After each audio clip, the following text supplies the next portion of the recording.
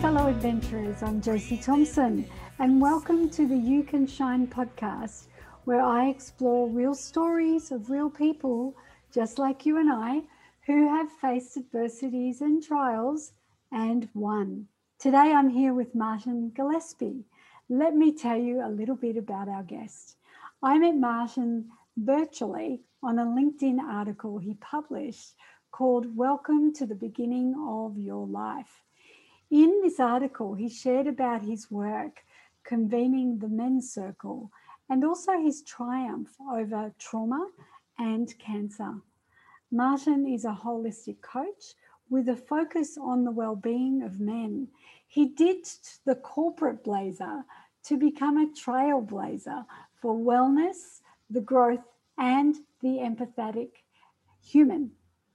Martin is father to two girls, Ava and Amelia. He is single, watch out girls, and he's about to hit the big 5-0. A fun fact is that he has an oval named after him. He's a marathon runner, and Martin is training to do a 1 kilometre ocean swim. Welcome, Martin. Thank you very much. And for the audience, if they don't understand Scottish or they don't have Scottish ears, we will have translation skills at the end of this podcast, and you can listen to it in the language of your choice. Excellent. Thank you, Martin. So, Martin, I've done a bit of a rundown of some of the career highlights, if you like, of your life, but tell us the story underneath. Who is Martin Gillespie, and what are some of the formative experiences that have shaped your life?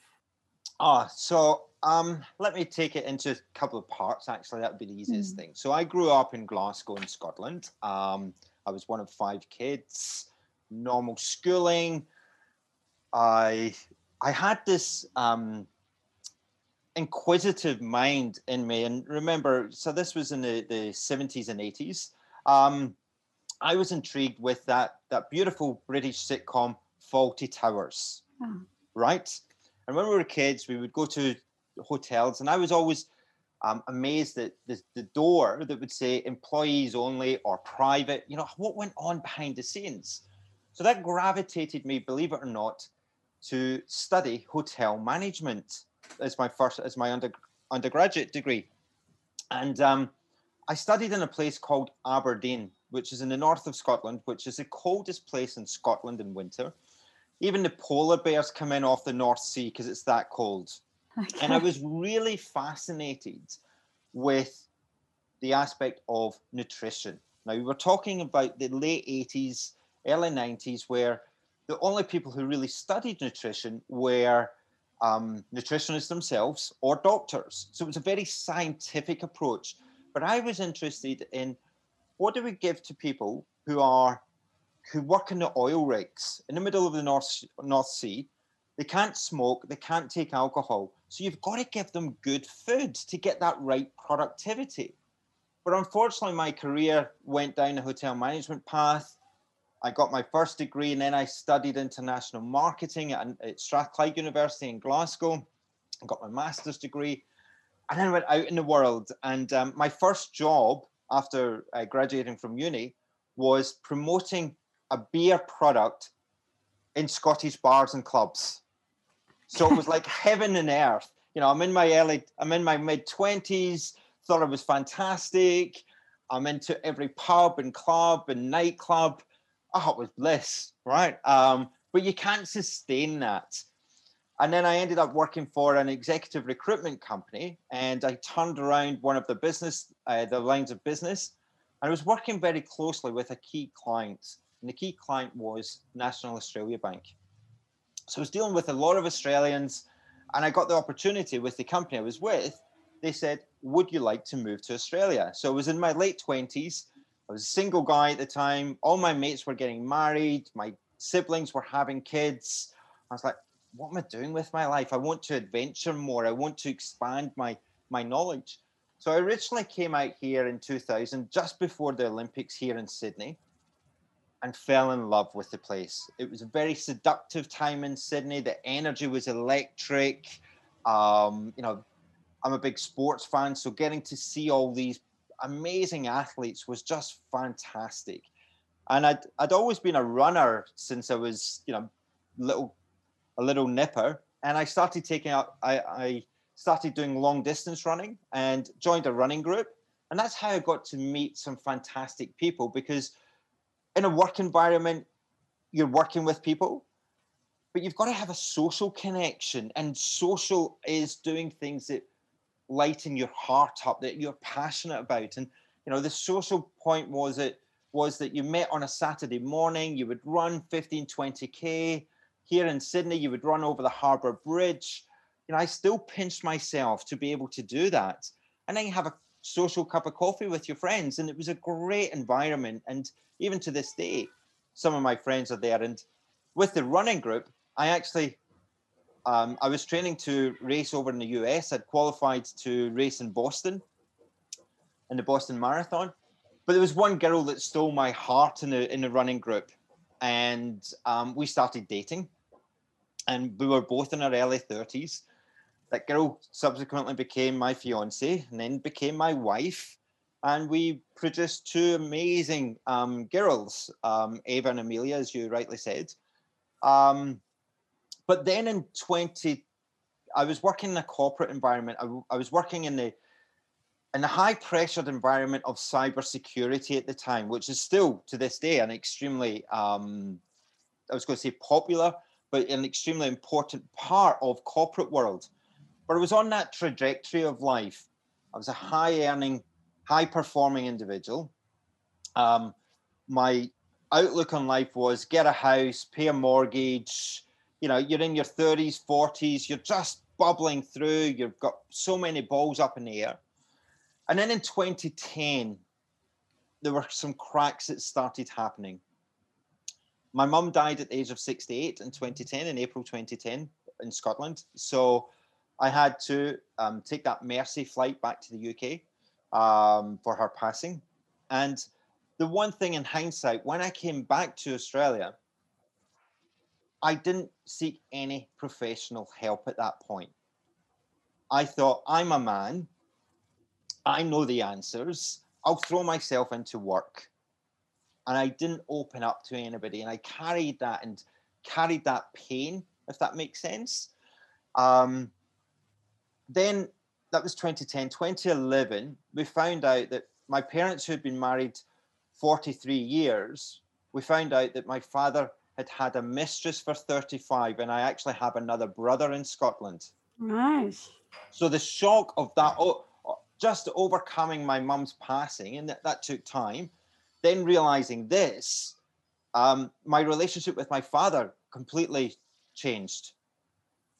And again, internalizing it to myself, I'm a man, I can handle it. Being of a Celtic descent, handling it meant also making love to Dan Murphy's perhaps one too many times during the week, right? And probably drinking too much. I was traveling a lot, so when I was traveling, I was probably drinking too much alcohol as well, and then come back to a family unit and juggling these types of balls up in the air.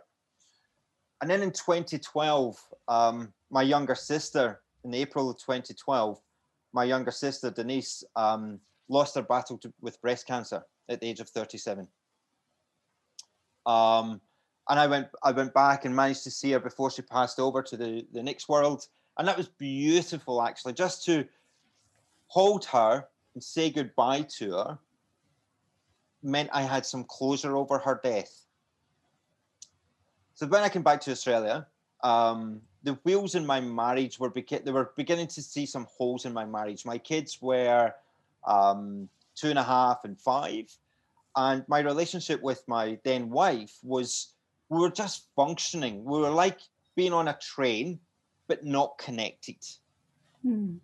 We were emotionally not connected. Financially, we were pushing the boundaries. We had one income, big mortgage. On that distancing from each other as well. Yeah. And so Denise died in April, and then in the early June, my father was on a 6-foot wall around his house and chopping overhanging branches, and he had a pair of garden secateurs in his top pockets. He slipped off the the wall, and the secateurs pierced him in the heart and he bled to death. So that was a big shock. He was 70 at the time. And then 6 weeks later, my marriage eventually collapsed in the September of 2012. My marriage collapsed and we decided to go our separate ways and obviously try and do the best for the kids. But I knew instinctively there was also something wrong with my body. I mentioned earlier that I was a runner, but I was always really tired, really fatigued. And, any parent with young children are always fatigued, right? Those first 7 years, you're sleep deprived, you've hardly any time for your relationship, you're just doing all the time. And I could feel my body wasn't right. I could feel there was something incongruent with my body. It wasn't resting. I was always kind of jumpy, if that makes sense, and never been able to relax. So I discovered a lump in my neck, and it was a lump that when I was shaving in the morning would come out, and then in the afternoon I could push it back in. So when I was in meetings in corporate world, I had something to play with rather than just my pen or taking notes. But I decided to go to the dentist because I thought, oh God, it's root canal. I'd made the typical mistake of getting onto Dr. Google, which was, not the right thing to do. I went to the dentist and they carried out a whole series of checks. And they said, listen, there's nothing wrong with your teeth. Your teeth are fine. But can we suggest you go and see a GP? There's something not right with your body. We can feel that there's something not right. So I went to my local GP, and as I was, we started from scratch, and we got a plethora of tests done, from blood tests to CT scans to PET scans. I learned a whole new vocabulary of medical terminology that I'd never known before. And I remember one incident when I was lying on the table getting an ultrasound and around my kidneys, and the radiologist said, oh, could you wait there for a second? I want to get a second opinion. And that's when fear started kicking in. I'm thinking, well, I know I'm not pregnant, so, it's nothing to do with that, but what is it? Then my GP sent me to a surgeon for a biopsy, and that's when I knew this is really serious stuff. And I felt really lonely. I felt scared.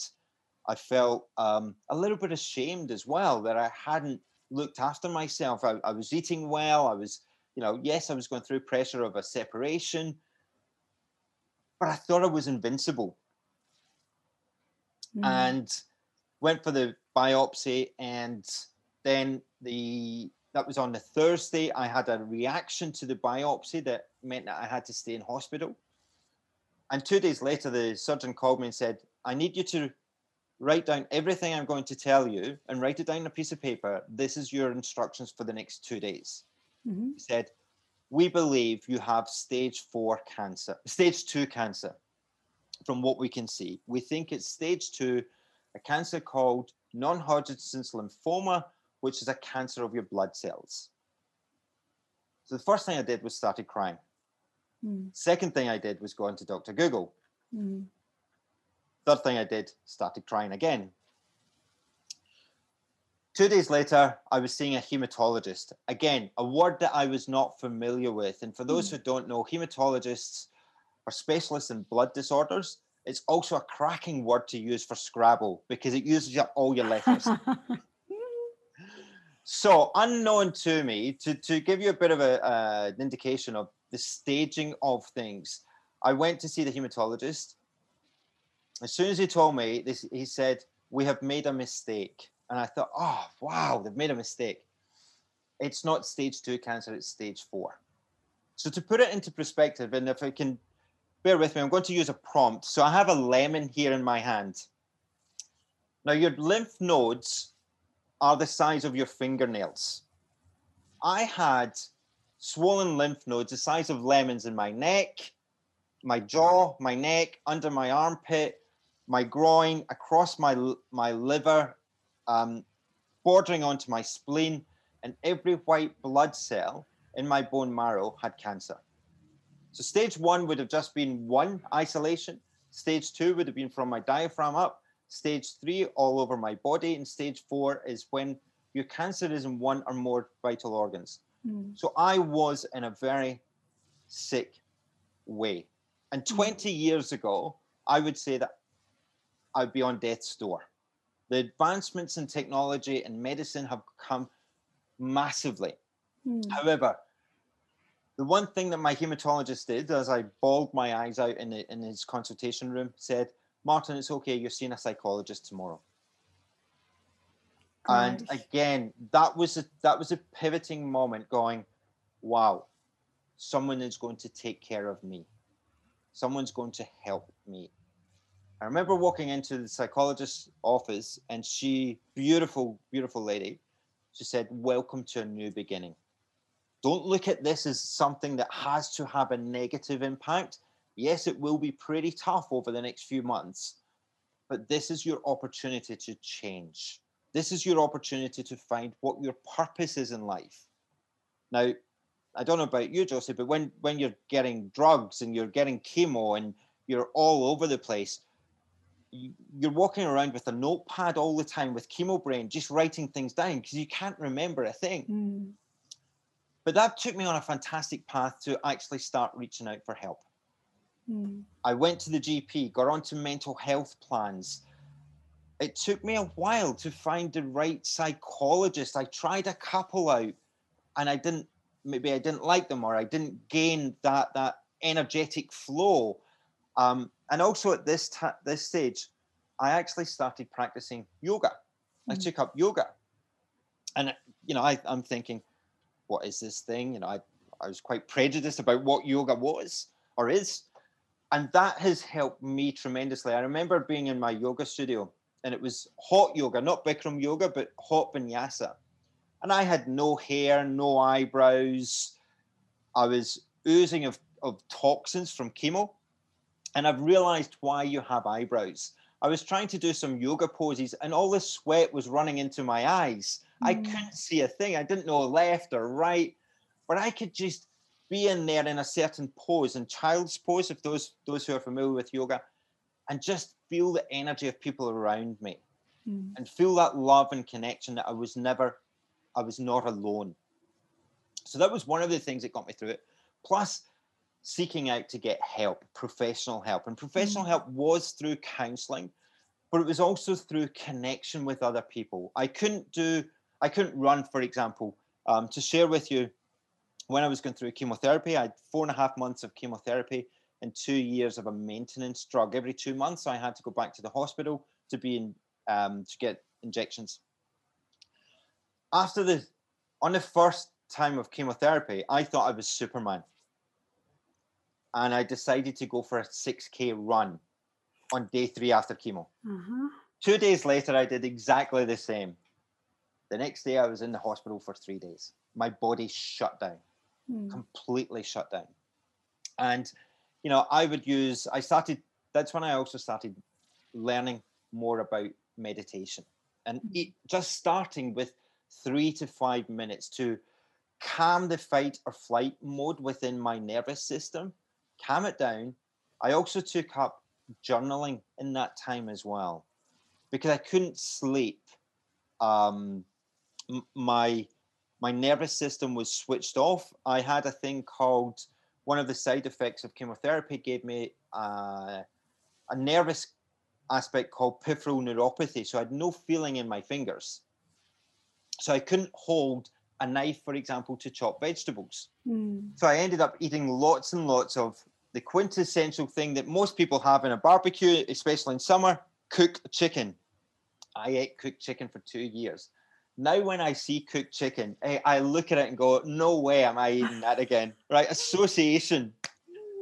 But I also realized that I can beat this. And during chemotherapy, I found things that worked for me.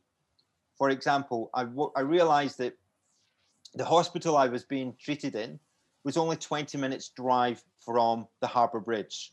So I would go down to the Harbour Bridge early on that morning of chemotherapy, walk over the Harbour Bridge, round the Opera House and walk back again. So I was so tired, by the time I got chemotherapy, my body was in a sleep mode while I was receiving it.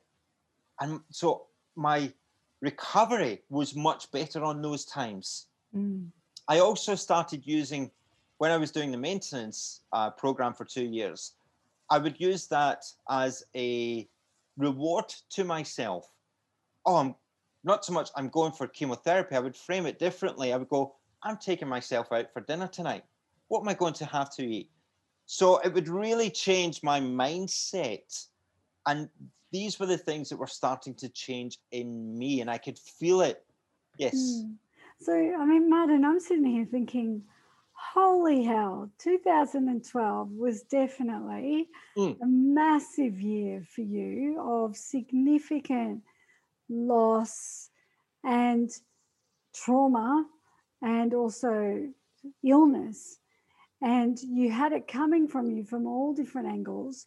You returned back to Australia. You've separated from your wife. You have little children as well that you care for.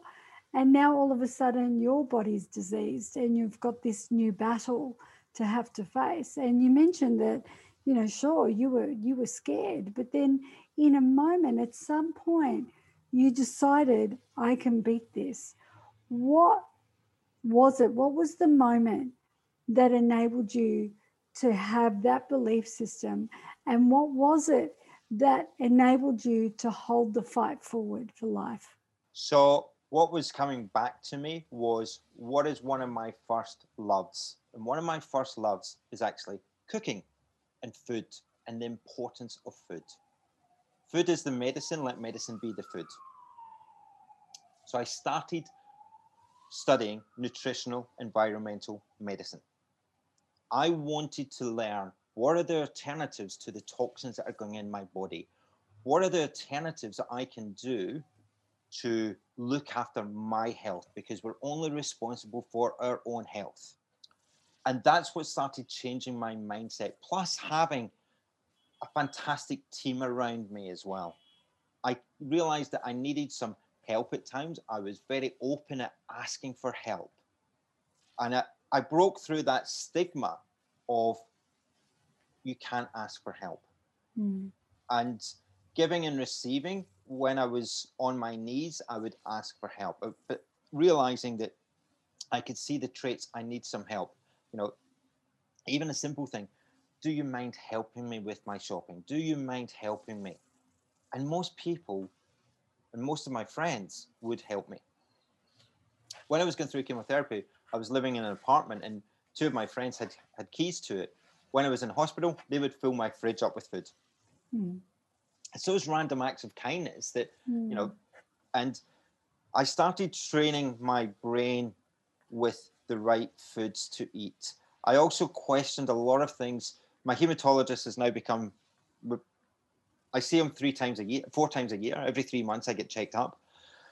So I used to bounce a lot of things off him, and we've had stand-up arguments. In fact, I got checked up 2 weeks ago, and he said, "What are you doing? You should have relapsed by now." I said, my job is to piss you off for as long as I can, being in remission. So we have these huge discussions, and there's a medical term for those who are not familiar with it. It's called epigenetics. You can change your DNA by changing your mindset. Your mindset can be achieved by looking at what you put into your gut. And if you're eating good food, and again, you don't have to eat 3 meals a day. You've got to listen to your body. And if your body only wants 2 meals a day, have 2 meals a day. There is no cookie cut approach to wellness. Wellness is an individual choice. And for me, I still, to this day, and one of the big things that I started doing this year, I started seeing an energy healer and went through some of the things that were holding me back energetically about taking this leap.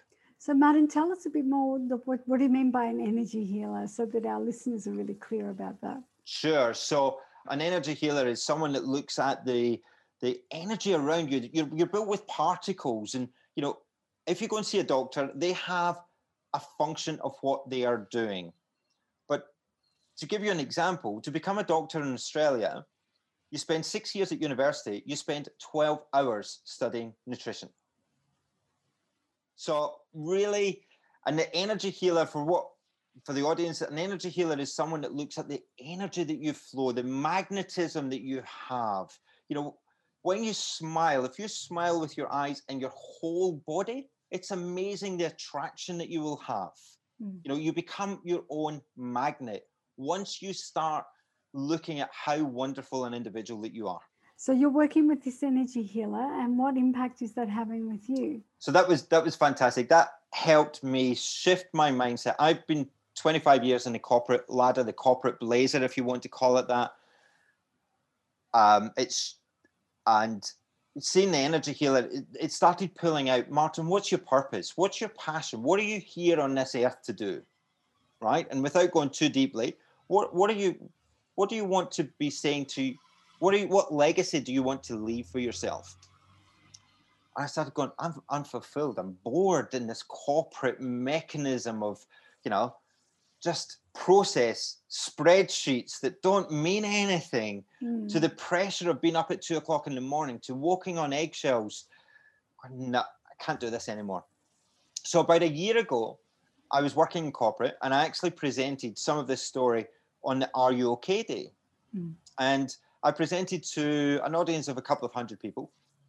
And within 3 weeks, over 4 dozen people had come up to me, said, can we buy you coffee? Can I buy you coffee? This has happened.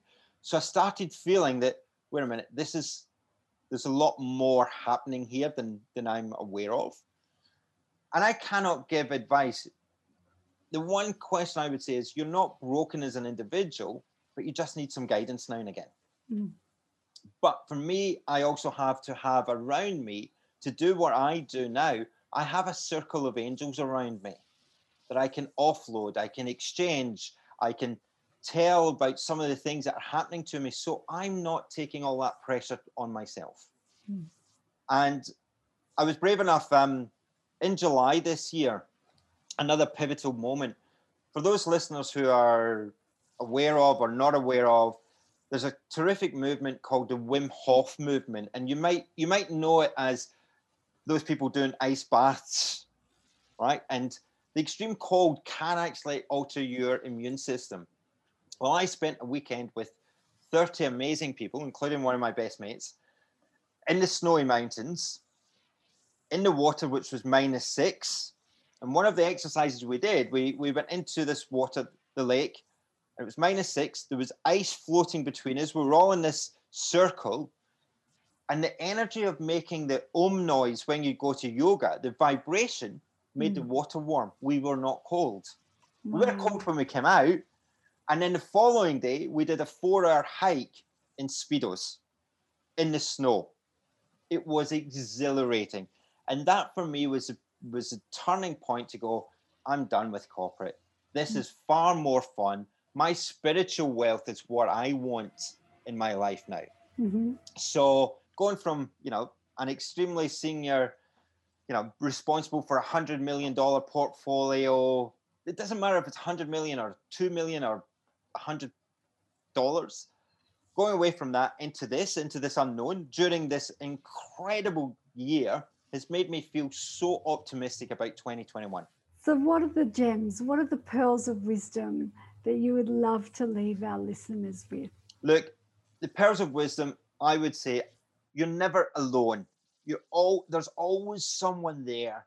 Just pick up the phone, talk to people, use your mouth, use your voice, use your creative self, and tap into your memory cell of when you were that child, that boy or girl that didn't have a phone, would jump on their bike or their roller skates, would know what time to come home for dinner, and have fun with your life. Bring laughter. And the one thing that I do is, I run a men's circle and I put men into meditation. And when I do their meditation, and maybe this is something that the audience would want to do, you take your right hand, you put it onto your heart on a daily basis and activate those 4 chambers of your heart: the chamber of love, the chamber of laughter, the chamber of life, and the chamber of connections. Beautiful. What a wonderful way to activate that coherence. to self and others with a simple act. And if you're a parent, you can teach your children that. This is the one thing that I feel that 2020 has given us. I'm very proud of the way that my children and the children of the world have actually shown us adults true resilience. They've just got on with online education. We can give back to our children to teach them kindness, love, bit of meditation. Just be kind but be kind to yourself first. Don't be ashamed at putting yourself first. It is not selfish. It's called self-care. Yeah, and there's a whole stigma just around that. You know, what's the thing that keeps you okay to do that? Because I know that was one of my greatest challenges, and sometimes still is, to actually be okay to put you first, to actually be okay to take care of you. Look, I think that. To be honest, it's one thing that I'm good at taking care of myself just now, but because we're working from a lot of us are working from home, we've got so many other projects on place. I still struggle with some boundaries at times, right? Because I'm running my own business. I do my men's circle. I'm promoting my business. I'm a columnist for a newspaper. I've got a book in flight. It's like, wow, you know. But I've also gone old school. What is the saying? It takes a village to bring up a child. It also takes a village to bring up you as an individual. Go and sit in your local coffee shop and talk to the people that are there. If we can now, right, would be one thing.